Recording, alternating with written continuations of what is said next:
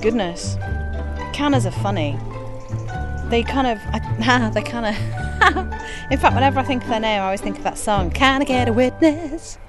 And anyway, I think you're meant to bring them inside over the winter, but I haven't had an inside, apart from the house. So I've just kind of left them outside, and they kind of melt away to nothing, to little stumps. You're like, oh my God, they've died. And then they get this spurt on in about May, June, if you water them enough, which I found out that is really important. And they just unravel every day. They get this kind of like little telescopic tube of leaf growing out of it, and then they just unravel into these cones of burgundy, glossy leaves, apart from that one that's been eaten by snails. Clearly it's got a raggedy edge, but yeah, they are stunning. So they're burgundy, and then ideally what happens towards the end of the summer is that they sprout this fantastic orange flower. So it's quite a contradiction of colour, but glorious. I can't wait for that. But then, you know, you shouldn't wish your life away, should you? Well, this one, actually, it's half gorgeous, half sorry for itself. I think there's a snail living in that leaf. Oh, can you hear that? It's like, just, they're like bits of fantastic cups of plastic. I don't know, they're just almost false looking. I got a mozzie on my face. Oh.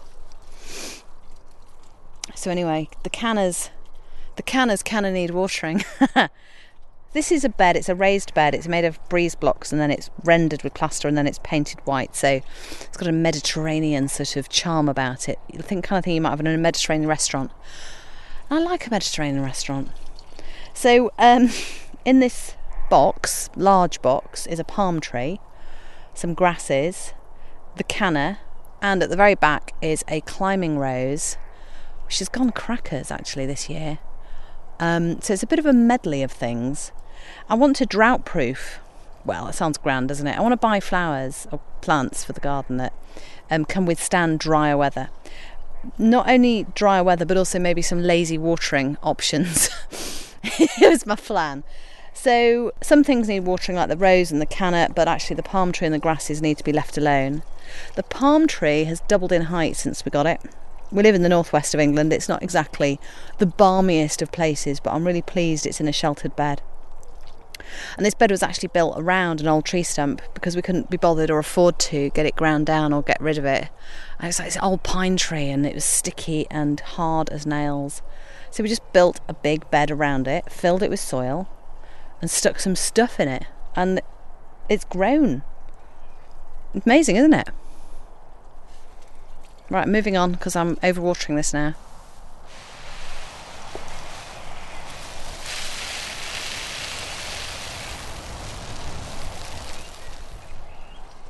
So here we've got a sunflower, which is about just over 1/2 metre high, and it was the only sunflower seed that actually germinated out of about 10.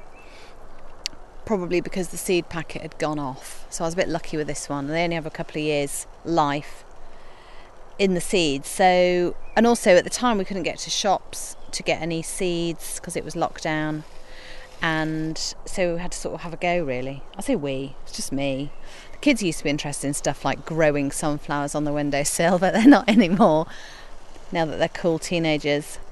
Anyway, so I love this sunflower because it is my sole survivor out of lockdown, and it's growing. It really races. It gets to this time of year, May, June, and it literally races to the sun. It's every day is a growth spurt, and I think that's really satisfying. I used to have, when I had a flat in London, I had a little garden, and me and Daisy used to have sunflower races. In fact, my brother visited from Australia one year, and the three of us planted out a sunflower. So we used to tell him how his sunflower was doing, or whether he was winning the race. And not surprisingly, he came third, actually. Daisy came first, and I came second, and they were magnificent that year. So I think we had giant Russian sunflowers, and the heads were like dinner plates. Just glorious, just fun, aren't they? And you can't really go wrong with them. Well, you can if you don't water them. But a bit of water, a bit of sunlight. We all do quite well, don't we?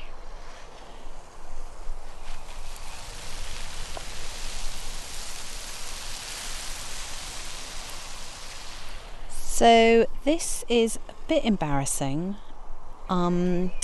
It's a veg box that we've built out of wooden planks. It's ace, it's really good. It's full of compost, it's full of things that are growing. Got a patch of carrots there, and then we've got a section of lettuces, and then we've got a section of peas. And the reason it's embarrassing is because we now have what you can only describe as a massive glut of rocket and baby gem lettuce, because I didn't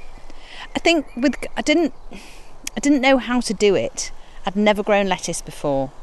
And so what I did is I just sowed all of my lettuce seeds in one go. What I didn't think about was that the fact that they would grow all at the same time and be all of the same size all at the same time and need eating.